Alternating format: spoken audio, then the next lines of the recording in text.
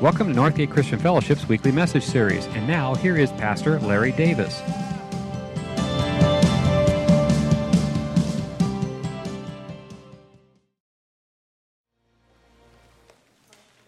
Don't you just love unsolicited advice? Yeah? You all came here today, so you get it. You solicited it, so I'm going to give it to you. No. Don't you just love how different and weird and silly people are with the things they say or the things they do? A lot of times the things they think that come out of their mouth, right? People are just uncommon. They're just different than one another. And today we're going to dive into John 17 and look about how we're supposed to be uncommonly one and what that's supposed to look like. I can tell you the best way to get unsolicited advice is a couple things that I've learned. One great way to get unsolicited advice is to be overweight. You get lots of unsolicited advice. It's great. I've heard about it. Another great way to get unsolicited advice is to have kids. If you're a parent, you know exactly what I'm talking about.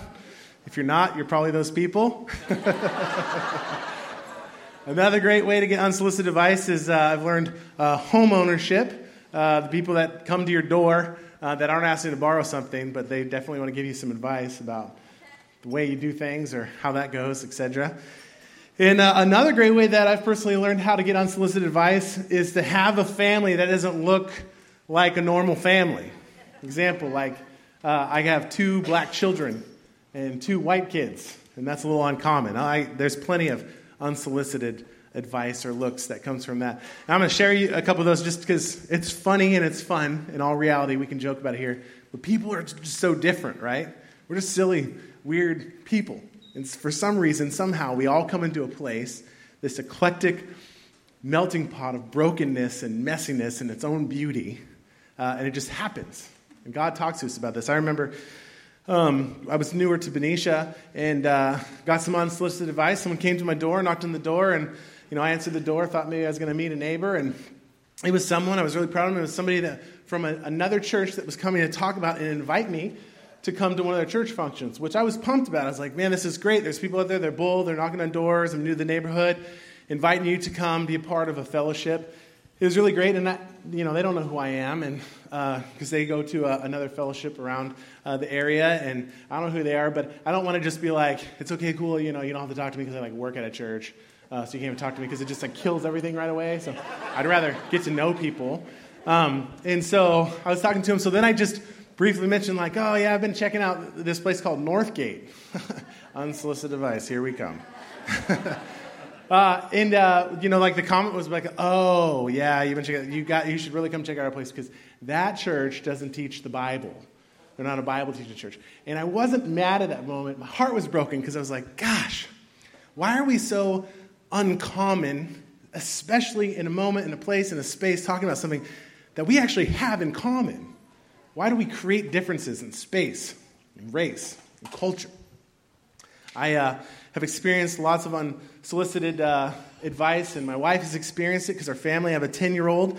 She looks a lot like her mom. She's beautiful. I have an 8-year-old.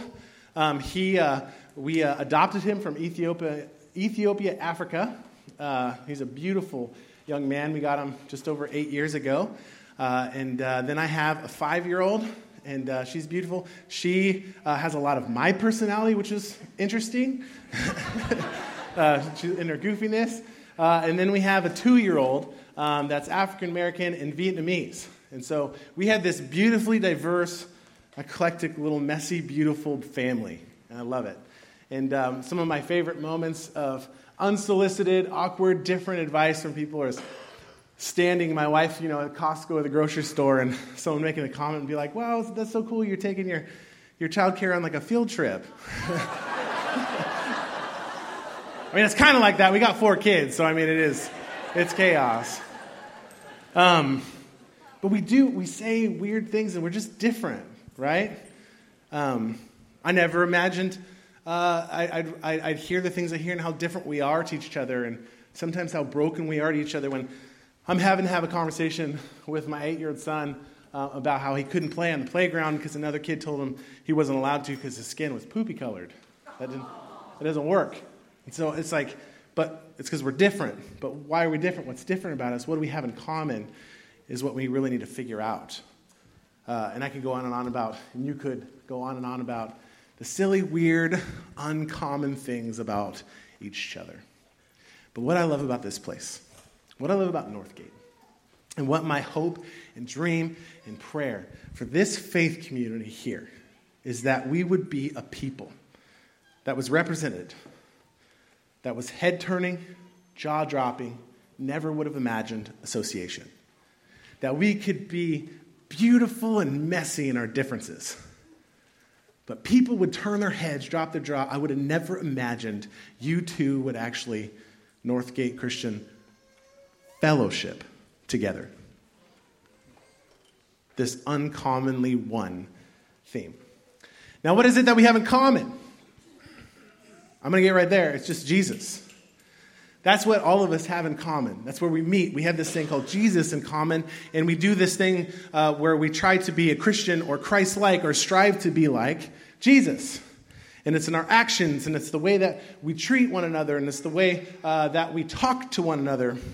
And the beautiful thing about Jesus when you're acting like or trying to act like Jesus is you treat people like they've never been treated before. See, Jesus liked people who were nothing like him, and they liked him back. He drew in people like a light, like a fly to a light or a bug to a light that were nothing like him, but they liked him. They loved him. They wanted to be around them because he loved them back. He was nothing like the people around them. He gave extraordinary honor at this time and this age to women. He did a favor for a centurion, which was against the rules as a rule breaker when suddenly he's in a political space and dealing with someone that's a part of the empire there. He stopped his message many times in the middle of talking for children, right? It's just something to do. It's the example we begin to in here if a kid started crying, instead of someone tapping you on the shoulder saying, they have a kids area, you should go. Instead he said, hold up, that's a kid, I love children. He was just different.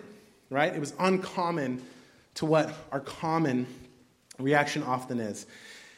And he associated with a group of people like taxpayers. Taxpayers were mentioned a lot in the Bible that were actually a different category than even sinners. Sinners didn't even want to associate themselves with tax gatherers because the way of life and their job that they participated in, and so they separated themselves. And Jesus went after tax gatherers. He went after Levi, Matthew, and wanted to be in his home. And the disciples were like, we don't hang out with those people. They're different. They're like bad people. The community sees them as something different and not like us and not a good behaving person, a sinner, a bad person in this space.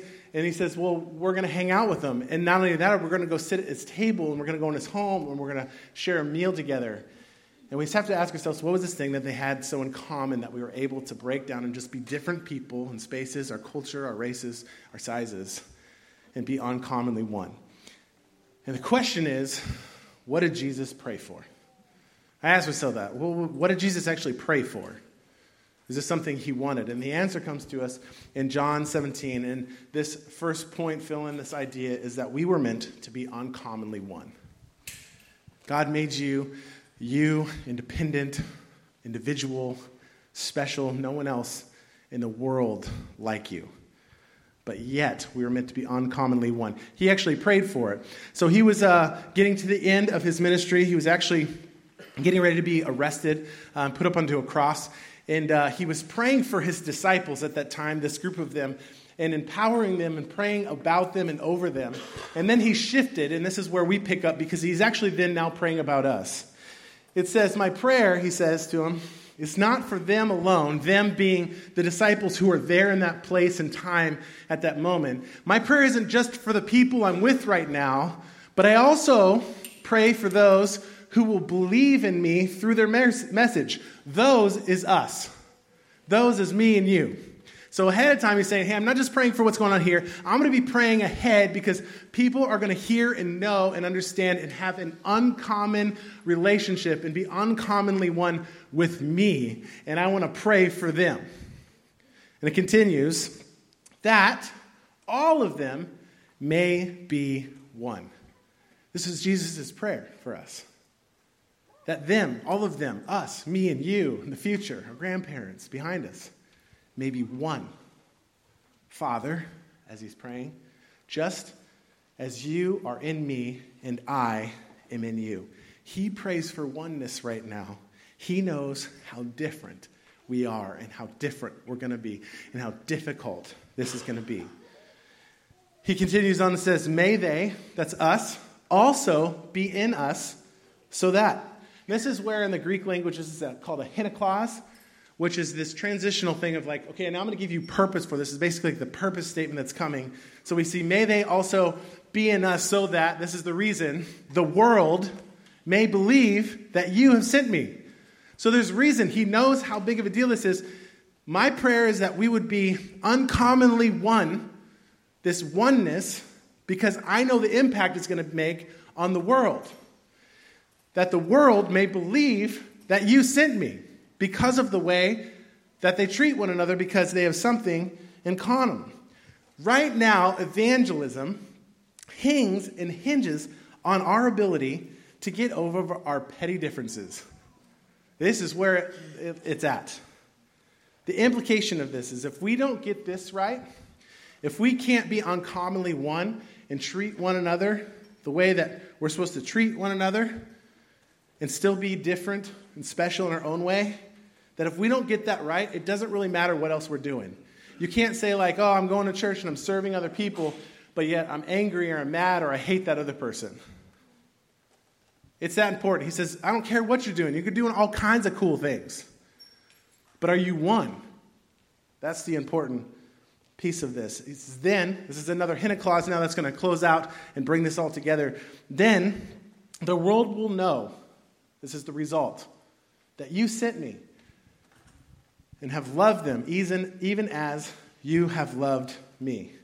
Then, because they're acting as one, because they're uncommonly one group of people, they'll know that you've sent me and have loved them even as you have loved me. See, this is so critical, this unity. Unity is mission critical to who we are and what we've been called to and the way that we live. Doesn't matter the things that we've got to get this one piece so right. And so Jesus had this prayer, and then he branded it. He was getting ready to leave from there, and he left them with this one last piece to brand this thing because he knew that this new ecclesia was about to begin. This new movement was about to start, that this relationship that we have with God was going to be different. That what was going to be so uncommon is that we were going to be able to be one with God. And so he gives this new commandment. He goes, I give you a new command. Love one another. Now this isn't a new idea. Love one another. We all do that. We love one another how we want to be loved back. We're good at that. You love me, I love you back the same. I love you, I expect you to love me the way that I've loved you. But here's the new thing that he says.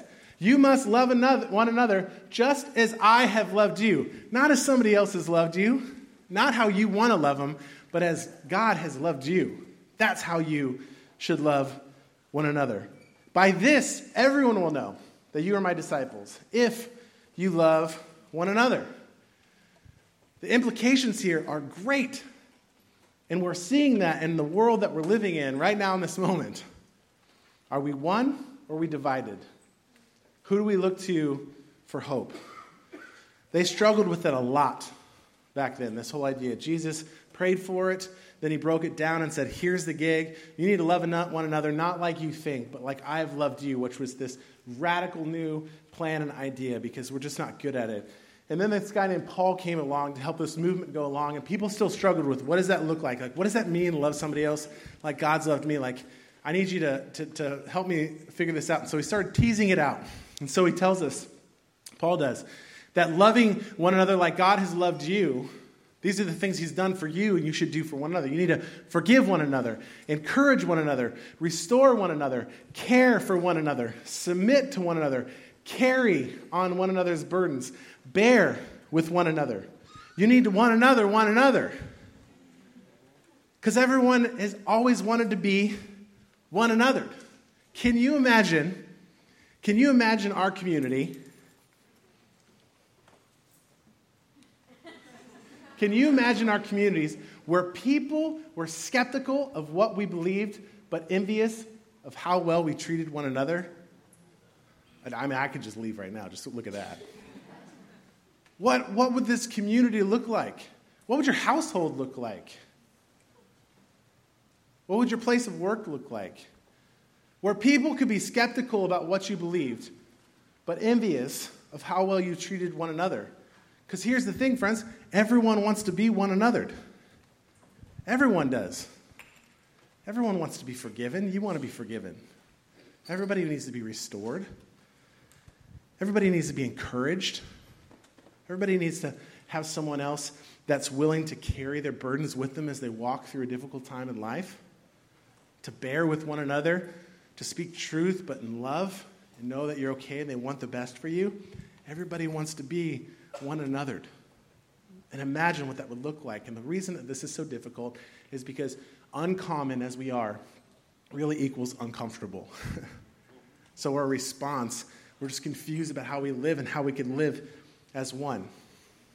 What we need to do is recognize our diversity, but not criticize our differences. That's what's so uncomfortable, is recognizing our diversity, but not criticizing our differences. We screwed up a lot. Like, I know this. Have you ever heard this one? Because I know you've never said it. I don't want to offend you, but... Just like, don't even talk. Just stop yourself. Be like, don't. We need to recognize our diversity, but don't criticize our differences. The early church and the early disciples struggled with this. About 15 years after this movement has started and it's taken off like an airborne disease, the disciples were preaching still in Jerusalem. Paul is out around that region, building up churches, starting new churches. People are understanding who Jesus is and that they can have this fellowship with God himself. And that this is through love. And they're saying, one another, you got to love one another. He's one another to you. You need to one another back. It's all about being one. And 15 years later, they struggled with this idea because they knew how difficult it was. It was, we find in Acts, Peter, the guy who has started this church, who Jesus said, I'm going to build my ecclesia, that my church on you, is still struggling with this idea of what this looks like, of including people that are uncommon from you. And he's invited to this guy's house named Cornelius. And Cornelius is a Gentile and has a bunch of people that are coming over to his house to like hang out and have a pool party and listen to Peter come, and he's going to give them a message. And Peter doesn't want to go because they're Gentiles. 15 years later, after Jesus was resurrected, he's still struggling with the idea of who's allowed in.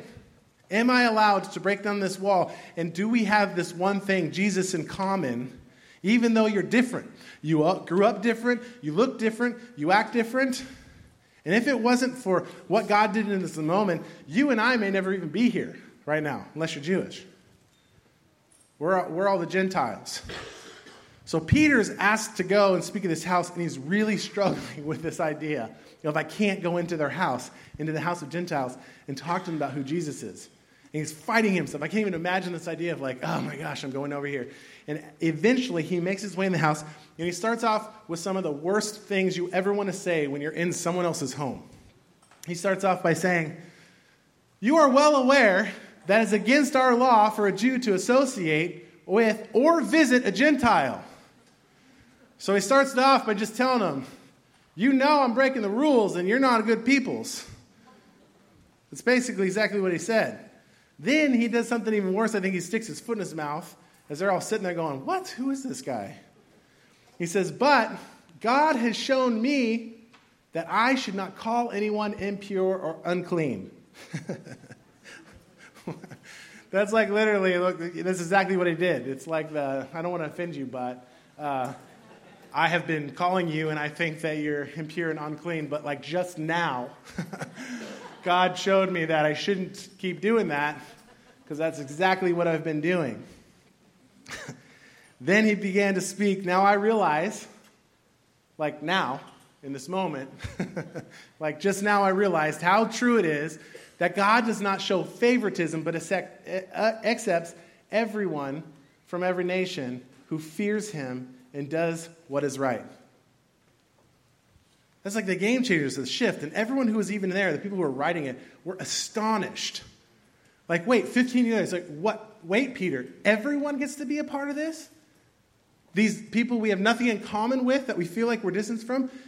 God doesn't show favoritism. He realizes now, he just finally understood in that moment what Jesus was praying for. As he remembers back and says, this is the oneness you were talking about. That God doesn't show favoritism, but accepts from every nation, color, race, culture, who fears him and does what is right.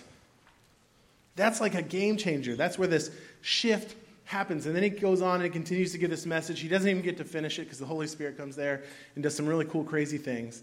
So that's 15 years after Jesus died. So about 20 years, 5 years later, they're still struggling with this issue. Paul's been going around and reaching communities just like this one.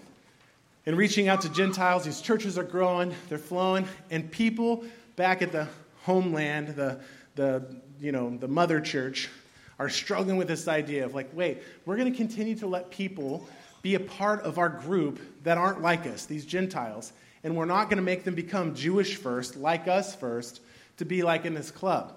And they had what's called the Jewish Council. Peter was part of it. James, Jesus' brother, was a part of it. They brought Paul in, and they had to deal with, and they had to sit in this space where they had to discuss, are we really going to hold these new people under the same law that we were held under?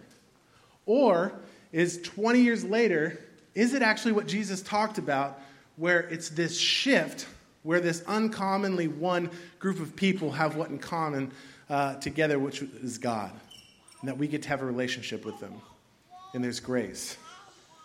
And essentially unhitches to a degree that which was over them and doesn't make them follow and land under these laws of Moses, but uncommonly and commonly in one with Jesus.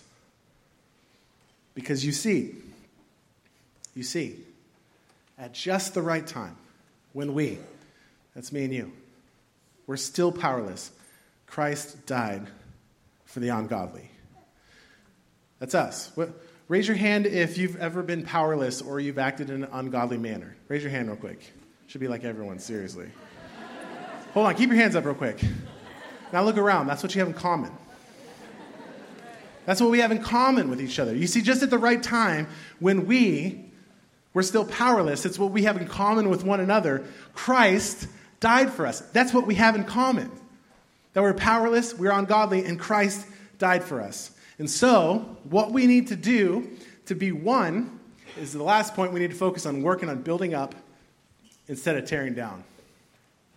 Work on building up instead of tearing down. I'm going to tell you this, for those of you who struggle with this. If your theology separates you from sinners like you have some work to do.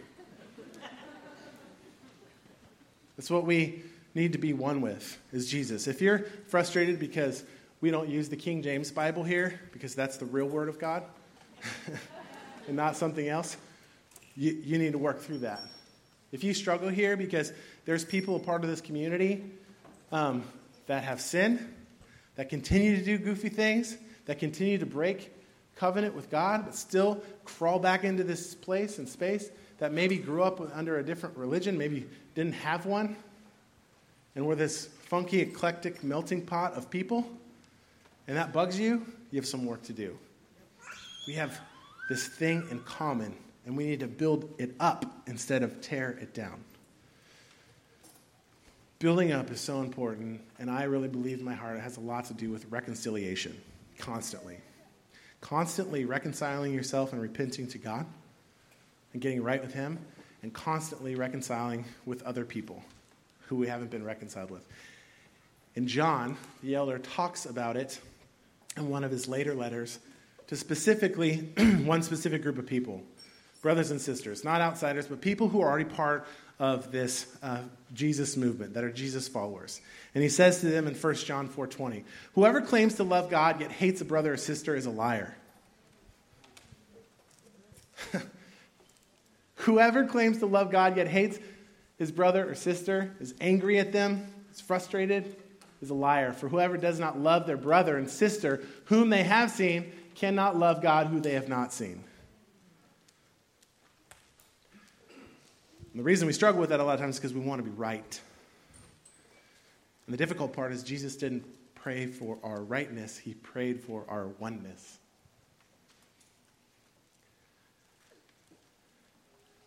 says in Matthew 5:23 through 24, therefore, if you are offering your gift at the altar, and there remember that your brother or sister has something against you, leave. Leave your gift there in front of the altar and first go and be reconciled to them. Then come and offer your gift to me. It's that important, he's saying. Hey, church is going to be there next week. If you come here and then realize I've got some divisiveness, some distance from somebody else, and this is Jesus preaching in his Beatitudes about our anger and hate, what this looks like. If you've realized that you have a broken relationship, leave. Don't even be here. Like, crawl over people in their seats and go and fix it and become one again. Oneness is that important. And then come back next week because we're going to be here. But your heart is going to be where it needs to be.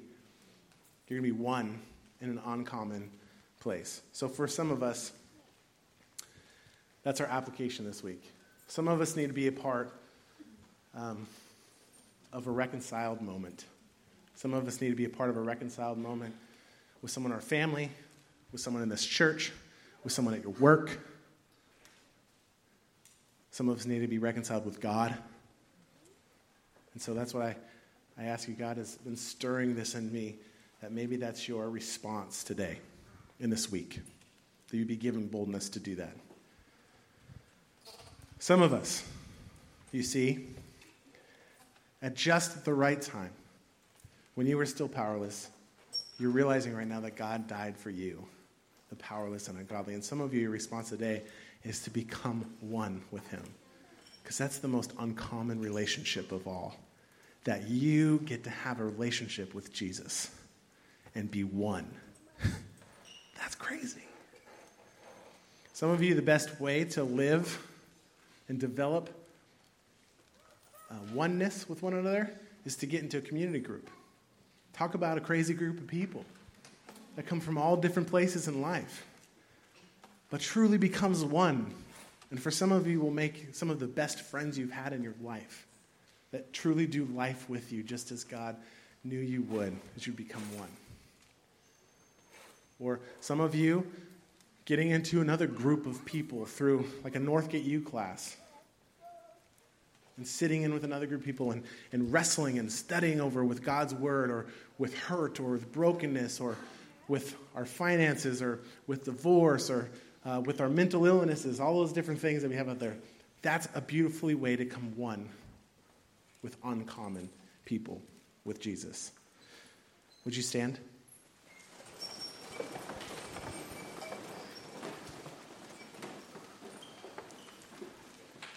God, thanks for loving our mess.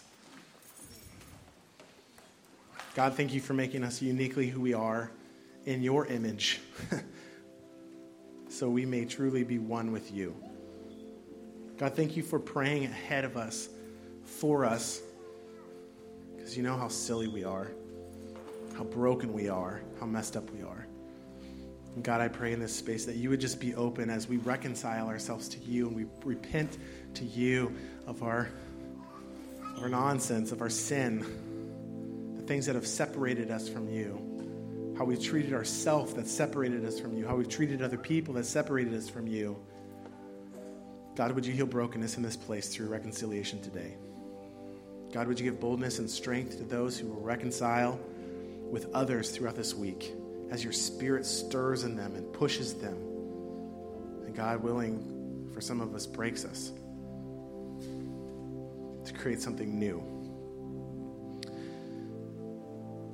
And Father, those of us who need you today, maybe for the first time, as we realize that we're powerless, we're ungodly, but you died that we may be one with you. That you don't show favoritism. That you seek after us constantly. If you're here today with everyone's heads bowed and that's you, that for the first time needs to be one with Jesus in a way that's been alive like never before, to be broken of the things that break you, to to be one with a God who wants to carry you, forgive you, restore you, redeem you, bear with you. I'm going to invite you to make that decision today. He says if that's you, you just seek and ask, that you would say it with your heart, with your mouth, and even your hand. So if you're here today while everyone's heads bowed and you want to make that first-time decision to be one with Christ and invite him into your life, and I ask that you just look up at me and raise your hand so I can acknowledge you, I can celebrate with you, I can pray for you. Yep, I got you right there, right in front. Yep. I see you. God, if you have to, break us so we can become one with you. Mold us. You know us best. Lord, I celebrate with those who just made a decision today. May they be just released. God, may they turn from those other things and become one with you and one with another. We love you. In your name we pray. Amen.